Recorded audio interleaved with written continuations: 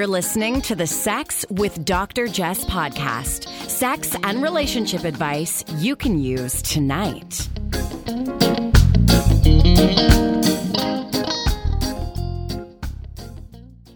Welcome to the Sex with Dr. Jess podcast. I'm your co-host, Brandon Ware, here with my lovely other half, Dr. Jess. Hey, how's it going? I'm great. How are you? Feeling good. Today we are going to be talking about infidelity and moving forward after cheating or an affair. And I don't even know if I love the language of infidelity and cheating. No, I would agree with you, but tell me why you don't like it. I don't know. It feels like it is the ultimate relationship transgression. And I guess it's accurate. Listen, I guess we're getting into semantics, how you interpret language. But cheating just feels like such a dirty word. And let me be clear. It's not that it's something that's socially acceptable. It's not something that I'm suggesting people should do. But I don't know. There's just so much stigma. It's dripping in shame and stigma. And I do think it makes it difficult for people to move forward from cheating if you have cheated on a partner and you're trying to just live as a decent human being and be a better version of yourself. Or if you have been cheated on, I think the stigma in which it is draped makes it challenging for people to move forward. In the past, we've talked about the fact that there are so many ways in which you can hurt your partner. There are so many means through which you can cause harm to a relationship. And we've talked about that feeling hurt is a universal experience, alongside feelings of being let down, of feeling alone, and even feeling betrayed at times. And I guess because we live in this world that touts monogamy as the gold standard of relationships, we've placed sexual cheating at the top of what I always call the transgression hierarchy, right? Many people view cheating as the worst possible thing you can do to your partner, perhaps with the exception of being abusive. And we've made it into this almost insurmountable beast that can't be conquered, and that I think it makes it difficult to move through.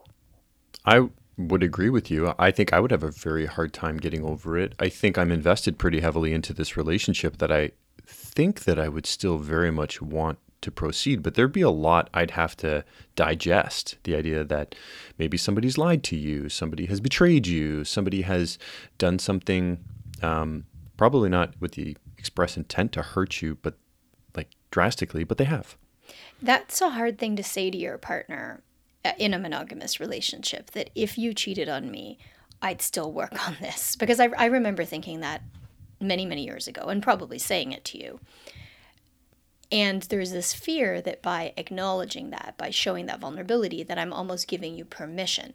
But the flip side to me is that if you love me and you don't want to hurt me, just because I'd be willing to work through something doesn't mean you'd want to take the bull by the horns and say, like, let's just go do this. I mean, I would let you punch me in the face. I don't want you to, right? I'm not giving you permission to sock me in the nose. Ever? Or just not right now? Just not right now.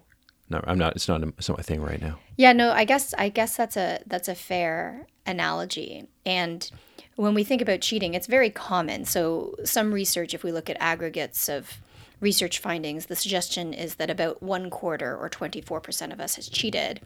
And I would suggest that the number in reality is likely higher, because it's difficult to even be honest with ourselves, let alone be honest with researchers. But the reality is relationships survive and thrive despite cheating. And whether or not someone has cheated isn't necessarily an accurate measure of your relationship quality or fulfillment. You can be in a relationship in which no one has ever cheated and be miserable. And you can be in a relationship in which you've both cheated in the past. Maybe you've worked through the causes and effects and now be living with deep fulfillment. So we've talked about monogamy in the past and the challenges that it presents for many people, and especially strict or toxic monogamy in particular. So we're not going to get into that now. Instead, we're going to delve into a real life story of how you can move on and move through cheating. Joining us today to share his story of how he worked through an affair in his marriage is our listener, George. So you've been listening to the podcast. You wrote in with your story. I really think it can help people. I think that you know that it is often worth pushing through the difficult times. But let's start at the beginning. Tell us about how you first met your wife. We met at college. I think like a lot of married couples do, they meet in the places where they tend to congregate, right? Church, school, things like that. And we met at school. We hit it off. We went out on our first date and started dating. We were having fun together as, dating. And I knew within a couple of weeks that we were going to get married. That was sort of the trajectory that my life was on. And, I had two loving parents with a family. You kind of want to emulate that. And that's what I saw for us. That was the way our life was going to go. And so in the early marriage, what was the relationship like? We didn't have much, both out of college and, we didn't have a lot of money or anything like that. So we made the most of having fun in the ways that we could early on in our marriage. And, it wasn't perfect, but it wasn't bad necessarily. In retrospect, I know that I was, delaying the onset of adulthood, at every opportunity that I could. But the real cruelty of life is you have to live it forward and learn it in reverse. And I know that now, but I didn't understand that then. So it was good. We had fun. That was a young married couple having fun. It was the best we could do. And when you say you were delaying adulthood, what does that mean? I didn't give much thought to responsibility. I didn't take very good care of myself. I drank more than I should have. And, I might've smoked cigarettes and just, I didn't think that there was any future. I lived for the day. Adulthood, I think, being a responsible human being involves recognizing that the future will be here sooner rather than later, and you should prepare for it and be responsible in accounting for what is going to happen in your life. And, for me, that meant, watching football games on Sundays and drinking beer. That was about all I did besides go to work. And you said that 3 years into your marriage, everything changed. It did. My wife had a good job, and she was probably attracted to the person that she cheated on me with because he was a man. He was an adult, a responsible human being. Again, I see that now. I only came to that conclusion probably when I wrote you that email. That I was thinking it through as I was writing it. Maybe that was the case, but she told me that she had cheated on me. And she also outlined how she had lied and used deception to accommodate doing so. And that was devastating to me. It really was. Everything that I thought I knew about the world evaporated in those moments. You think you know the way life is, and then you turn around and it's all different, and it doesn't resemble anything it was before. How did you find out that she had been cheating on you? She told me. We were, again, delaying adulthood. I was drinking with a bunch of buddies, and she had joined me. She went outside for a smoke. She didn't come back in after a while, and I went outside to see if she was okay. And she told me, she says, "I have something to tell you." And she outlined who she was with and when. And my immediate response, I'm not proud of this, but my immediate thought was anger, and I really did want to hit her. It's embarrassing. It's, I can't help that that's what I felt. But I did. I didn't hit her, but that's what I wanted to do. And she had taken something from me, and the only thing I could come back with was anger, violence. That was my immediate reaction. But I drove her home. I left the house. I called my dad, and he came and picked me up. I mean, here I am, near 30 years old, and I'm calling my father to pick me up from something an adult would have been able to handle on his own, or at least understand on his own. And it was a really tough time. So you said you called your dad. What came after that? I stayed in a spare bedroom in my parents' house for 48 hours with the lights off. I didn't eat. I didn't come out. I didn't talk. None of it. I just stayed there in a cave, feeling sorry for myself and really, questioning everything, every choice that I'd made up to that point. and wondering how it all, how this all happened this way. Like I said, I thought my life was one thing, and then it was completely upended in just a few moments. And that is a profound thing to have happen to somebody.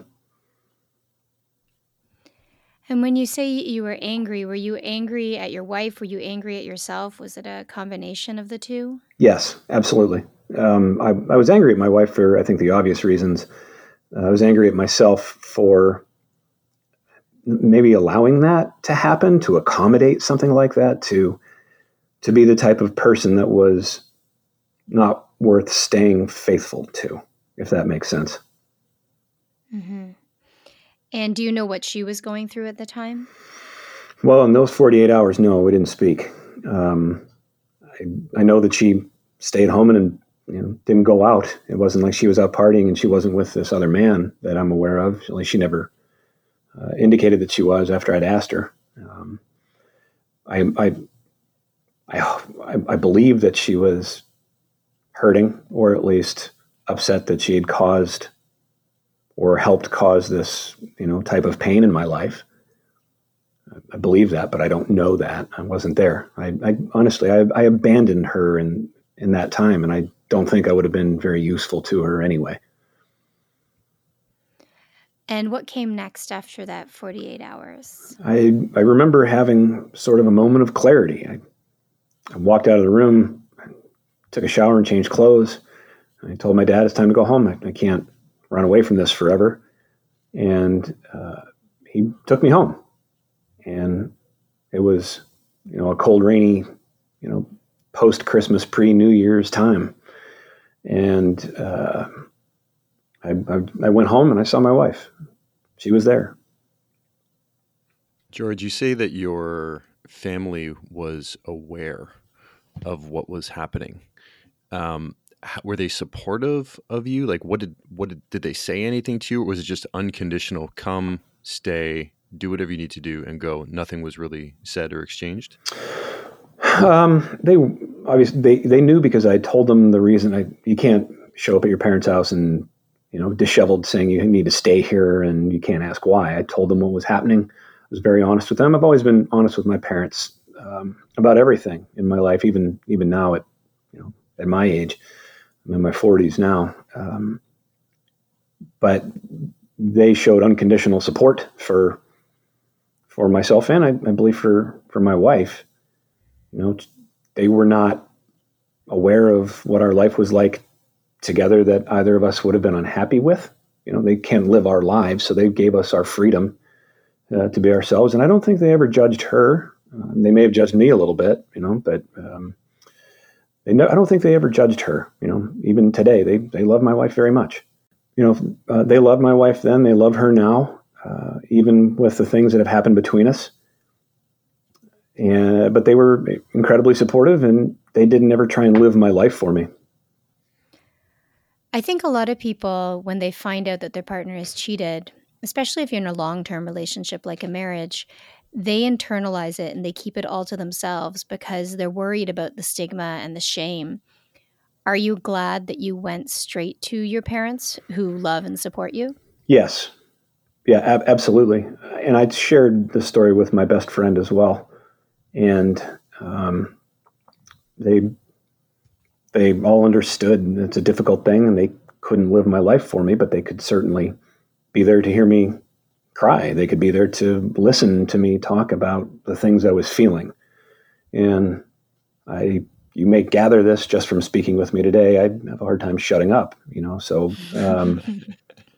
it was good to know that I had those relationships in my life as a backdrop. No man is an island, no family is an island. We need a support group around us, and friends, family, neighbors, community. It's what makes us human.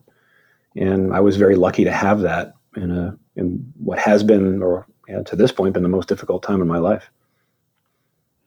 So tell us how you worked through this difficult time. My wife had been in counseling for some time, maybe a couple of years at that point. She has dealt with trauma in her life I'd prefer not to get into, but it was serious enough for her to have issues that she needed to resolve in her adult life. And immediately, as soon as the next non-holiday day rolled around, we sought out her counselor. We told her what had happened, and she was unable to help us. That wasn't she was not qualified, capable, willing, I don't know, to take on that type of marriage counseling, that relationship counseling that we needed. So she referred us to another practitioner, and that person, in a few months and over the course of the last 15 years, has helped save our marriage and our lives in certain ways. We sought counseling. It was very difficult. I won't lie. It is not an easy thing to do. Forget looking outwardly at the things that maybe someone has done to you, what my wife had, quote, done to me, but looking inwardly at the things that I was doing to facilitate that, to not be the type of partner that would, allow or accommodate that. Like I think I said before, you don't want to be somebody who's not worth being faithful to. And in some ways, I think I get that now, again, through the prism of history. What did you learn about yourself through therapy? What did I learn about myself through therapy? That's a great question. And I don't know if I learned it even while I was in therapy, but, getting older and wiser, opened me up to the things that I learned in the past. I realized, I was avoiding the responsibility of being an adult. I was just delayed onset adulthood. I think men in this country, maybe, I don't know, it could be the same way in Canada or across the world. I don't know. They don't really grow up until something forces them to grow up. A lot of people join the military, and that helps them grow up. A lot of people have kids, and that helps them grow up. Some people have marital infidelity that highlights their shortcomings as a partner, and that forces them to make different choices about what their future will look like. And counseling, helped me with that. They helped us learn how to communicate better. Our counselor was great, and she taught us, a mirrored style of communication where we say something, she would reflect it back at me, and I would reflect that back at her. And I don't know what that was called. I can't remember, but it was incredibly effective. And if there's something we learned, that if something's bothering us, if there's something that needs to happen, if something needs to be done, we have to talk about it. We can't just avoid it, and we'll grow to resent one another. And that can happen. And I think relationships, people just stop communicating or don't communicate effectively. And it's much like any other skill. You can learn to communicate if you want to. And that was, we absolutely learned how to do that through counseling and learning to speak to one another about everything, not just the things that make us feel comfortable, but just communicating, period, about everything. Counseling is a space where you're meant to feel safe, but that doesn't always mean you feel comfortable. And you said that it was hard. Were some of these sessions really emotionally heart-wrenching? Can you tell us a little bit about the process? So it was about an hour that we would be in the office, and the counselor would start off with, how are you feeling today? How are you feeling right now? She wouldn't worry about what's happened in the last week. She wouldn't worry about what's going to happen in the next week until we saw her again. But what's happening right now? What are you feeling? And we would feel that. We would say the things that we were feeling.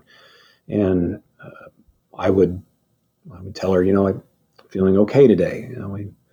We talked about, these things, X, Y, and Z between last session and this session, and today I feel good, and I'm ready to open up further about how I feel hurt and how I may have hurt her and things like that. And my memory of specifics is lacking. I can only remember the feelings of being there. I could even still recall the office furniture. It's so crazy to say that now. What our counselor said to us is lost to, being old and enfeebled at this point. But I just remember those feelings of, we can talk here, and we can talk about things when we leave here. We can talk about things, anytime, as long as we're being honest with each other. And we learned that in counseling. I learned that my wife's history of trauma was more severe than I had been led to understand, that she had issues in her developmental past that influenced some of her behavior and her self-worth. She had body issues. She had trauma in her past that I was aware of, but the severity, the depth of it was unknown to me, and how that would affect her behavior moving forward. She was always, I think a lot of women have problems with body issues. She didn't feel attractive, and that kept us distant physically. I mean, that was something that has been a problem in and out of our relationship, ever since we got married. Before marriage, it wasn't an issue. After marriage, it became an issue.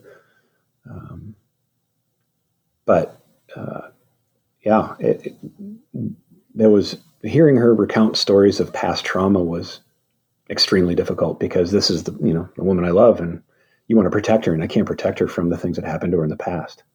And I couldn't protect her from what was going to happen to her in the future. I could only just be there for her. And I'm not sure that I was in important ways that counseling helped me recognize.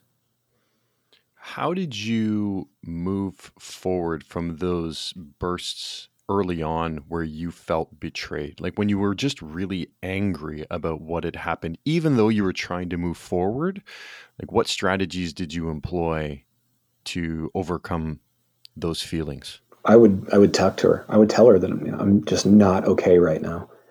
It could be just something as cooking dinner. You'd hear a song come on the radio, or she would wear an article of clothing that I recognized, or something. Anything could trigger me, and I couldn't isolate it, and I would feel overwhelmed with anger and hurt and betrayal, and I would just look at her and I would tell her that this is what I'm feeling. It's happening right now, and I'm not okay. And sometimes I would be overwhelmed with those feelings, and I would be okay. I could handle it. That was some time later on.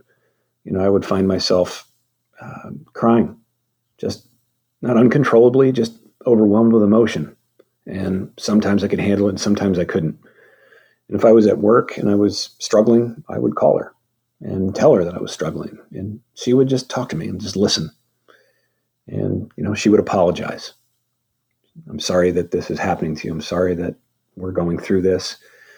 I'm sure she apologized. I'm sorry that I did this to you. Although I don't recall specifically that ever being said, but I'm sure she did. Again, we're going back many years at this point. And then it would come and go a little less frequently, just like I think a lot of pain, the loss of a loved one or something like that. Initially, it's so overwhelming, and then those waves crash on the shore a little bit less and a little bit less, and then every now and again, it's the occasional storm. And now, when I think of it, I do get angry, but it doesn't cause a ripple in the water, so to speak. When you talk about getting angry, do you find that anger also leads to acknowledging other emotions like the sadness or betrayal or loneliness or letdown? Or did you find that therapy helped you to kind of uncover those other feelings that are probably beneath the anger? Maybe, most likely. Betrayal was the anger and betrayal were almost inseparable, I believe, for a long time. I don't know if I could have distinguished them, but sadness, hurt, being lied to that's a rough go. That takes a lot of time for that to heal to a certain point. I don't know that it has. I remember, we were both trying to quit smoking after this all happened, and we were out, a couple months later anyway, with friends or something, and my wife indicated she was going to go have a cigarette, and I said, well, I don't think that's okay. And, I was looking for a way to trust her again, and here she was, she couldn't keep up this one promise of not smoking, even for a couple of months. And I remember that just bringing it all back. That betrayal and anger came back immediately, and then it was sadness. thought sadness again. So those things were all layered together. And I'm sure counseling helped me work through how to tease them out, how to separate one from the other. Is this making you sad? Is this making you angry? And I'm sure the answer to that is yes. But it only comes through the prism of time. You have to live through it, which is a really challenging thing to do. But if it weren't for our counselor teaching me how to talk about those things, how to understand what I was feeling, that it was justified, and that it's okay to love someone that you're angry with. You guys have been married. I don't know how long you've been married. I assume you get angry with one another periodically. All the time. Right. Yeah, occasionally. Sometimes it happens. Once a month, I'm very angry. Yeah. Well, And that's just me. Sure. So it's okay, being taught that it's okay to be angry and that we don't have to live, this was pre-social media boom, I guess. We don't have to live an Instagram, Pinterest lifestyle where everybody believes us to be perfect. It's okay to get angry and upset and be mad, especially with what we were going through. We could be mad with each other. We could be angry with it. We could be upset. We could feel betrayed. We could feel isolated. We could feel let down. Sometimes I think we need to be taught that. I had a fairly idyllic childhood. My parents, I can probably remember on one hand the number of times they really had an argument in all the years I lived with them. And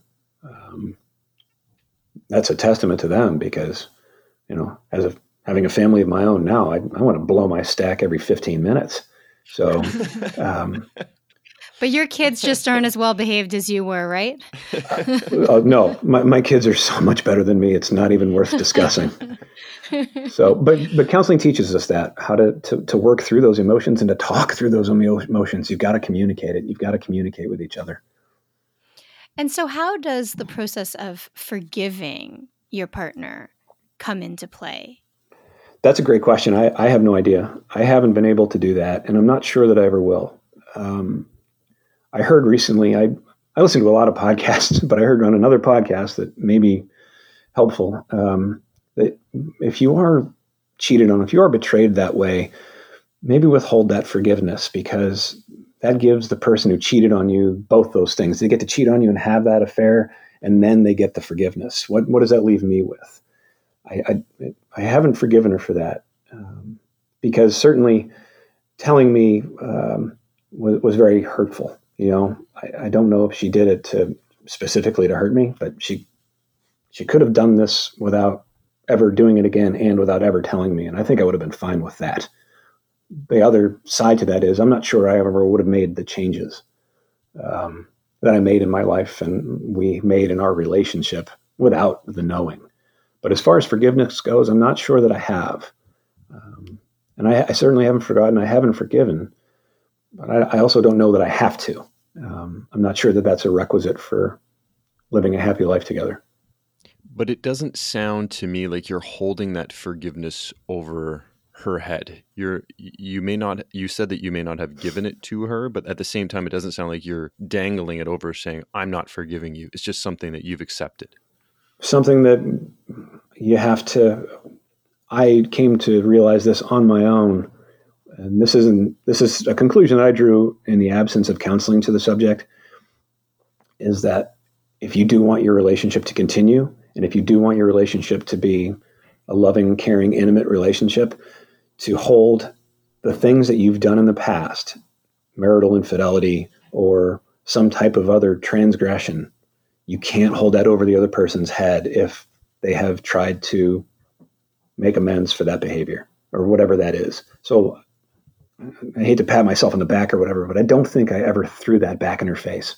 I may have had when I got liquored up one night and shouldn't have, I don't know, but I don't feel like that I ever hung the carrot. I never dangled the carrot of forgiveness in front of her, and I never, held her hostage to infidelity. I don't believe I did. She may say something completely different, but I feel good about not saying that, So yeah, don't dangle it. Don't tease somebody with that. That's a really cruel thing to do.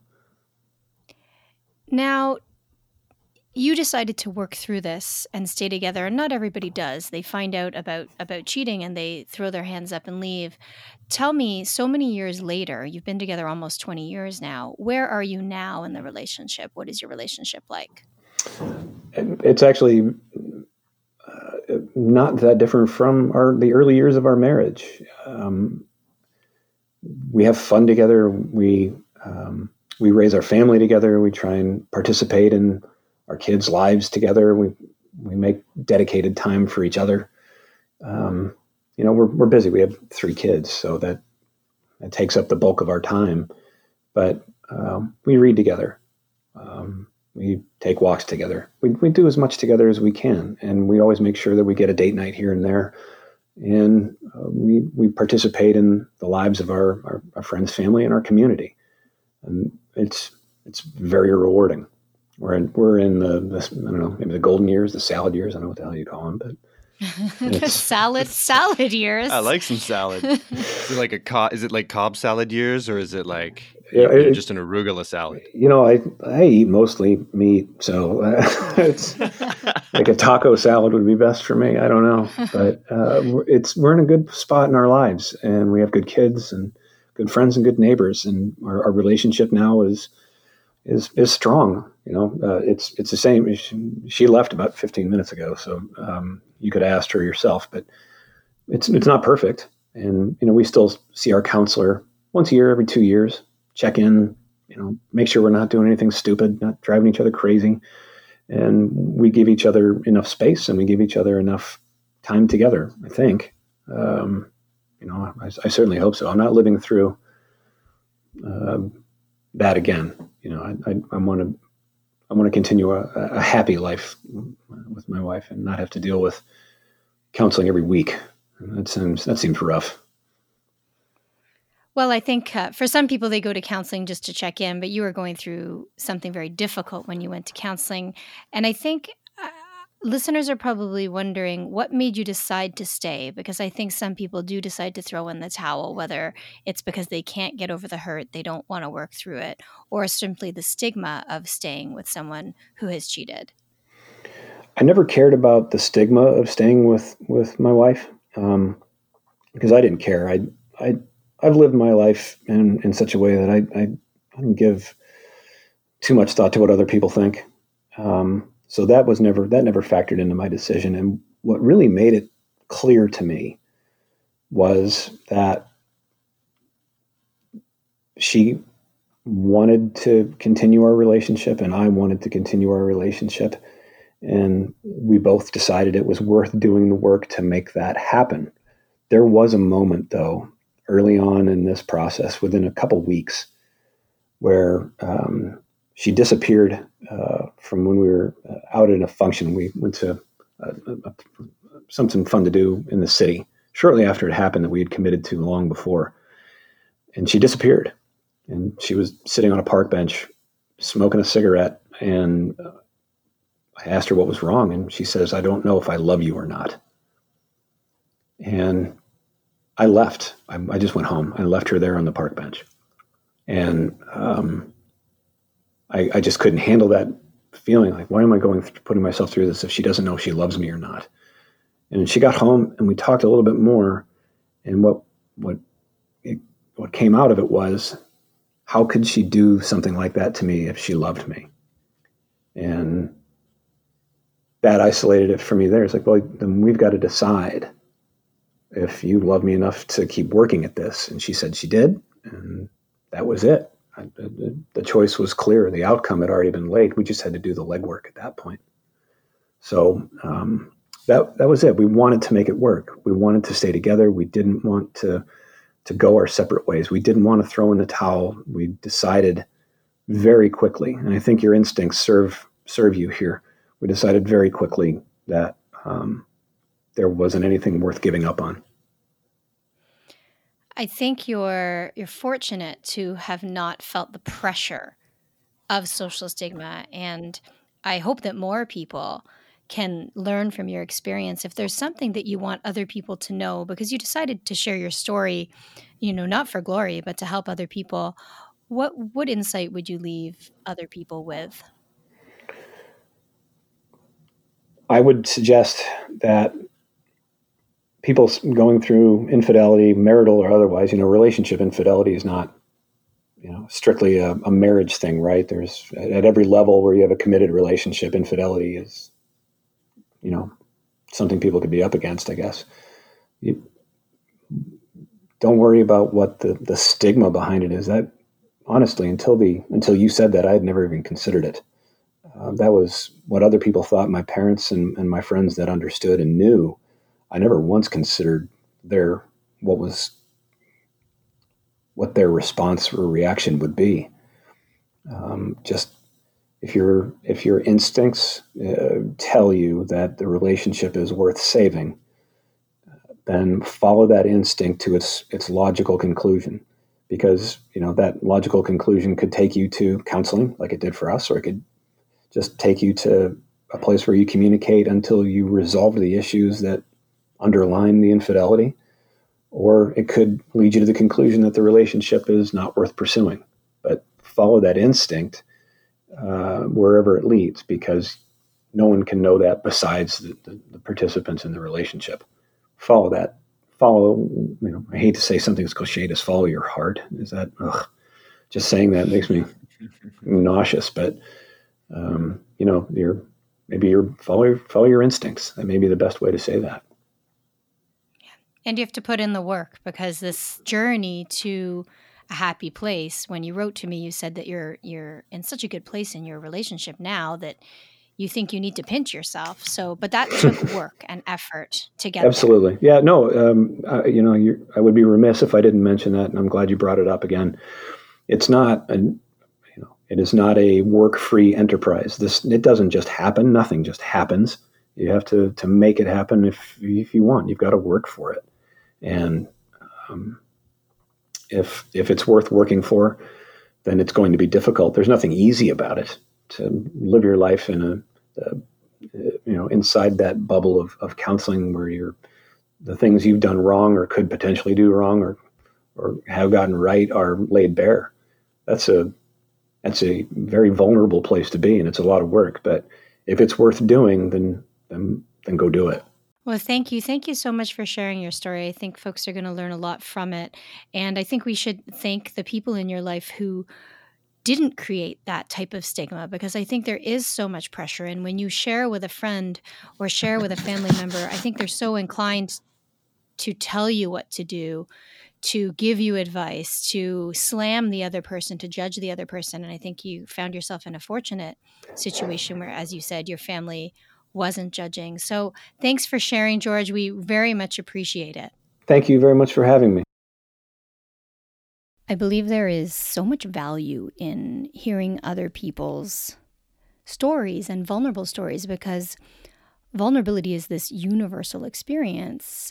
And, feeling alone or feeling betrayed or feeling embarrassed or feeling ashamed, these are all universal emotions, but they're difficult to not only talk about and share, but I feel they're difficult to even admit to ourselves, right? That's why we feel angry and sad before we feel some of these other vulnerable emotions. Shame, in particular, is one that really intensifies in private. And me, I've been dealing with feelings of shame around something this morning. So something somebody said about me online that cut at me, that actually isn't true, but there are parts of it that, just stab in the right spot. And I'm angry and I'm frustrated and I'm, very solution driven, trying to find what should I do about this? But really what I need to do is deal with that feeling of shame. I'm really working on how to work through these feelings, and I don't have all the answers. So I really appreciate George's willingness to share. And I hope that, everyone listening will consider doing the same, not necessarily share on the podcast, but if there's a feeling or an experience that is eating at you, I hope that you find a source of support, a listening ear, someone that you can share with, a loved one, a trusted confidant, a therapist, or a counselor. And if you do want to share your story here, of course, please reach out. We have a podcast form on the website, sexwithdrjess.com. Yeah, I thought his story was really, really interesting. It was raw to me. There was a lot of vulnerability there, and I applaud him. I mean, very introspective, reflected very deeply on what happened, what he and they needed to move forward in the relationship, that he valued the relationship enough to see the worth not only then, but also in the future, and to let go. I really like his ability to not focus on what other people thought was a really powerful message for me. Yeah, me too. That's really brave, because I am always concerned about what people around me are thinking, too much so. And I've talked about that on the podcast before. I had a therapist come on and try to shrink me a little. In fact, I need it again. I had Dr. Amy Harwick. I'd love to have her again because she's whip smart. And we have a lot in common, not because she's whip smart. I was like, that's great. She actually wrote the New Sex Bible for Women, which is a companion book of the book that I wrote, the New Sex Bible. So I think we're overdue for that. So Brendan, thank you. Thank you to George. Thank you for listening.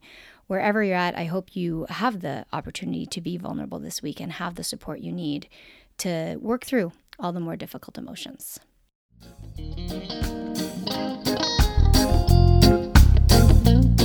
You're listening to the Sex with Dr. Jess podcast. Improve your sex life. Improve your life.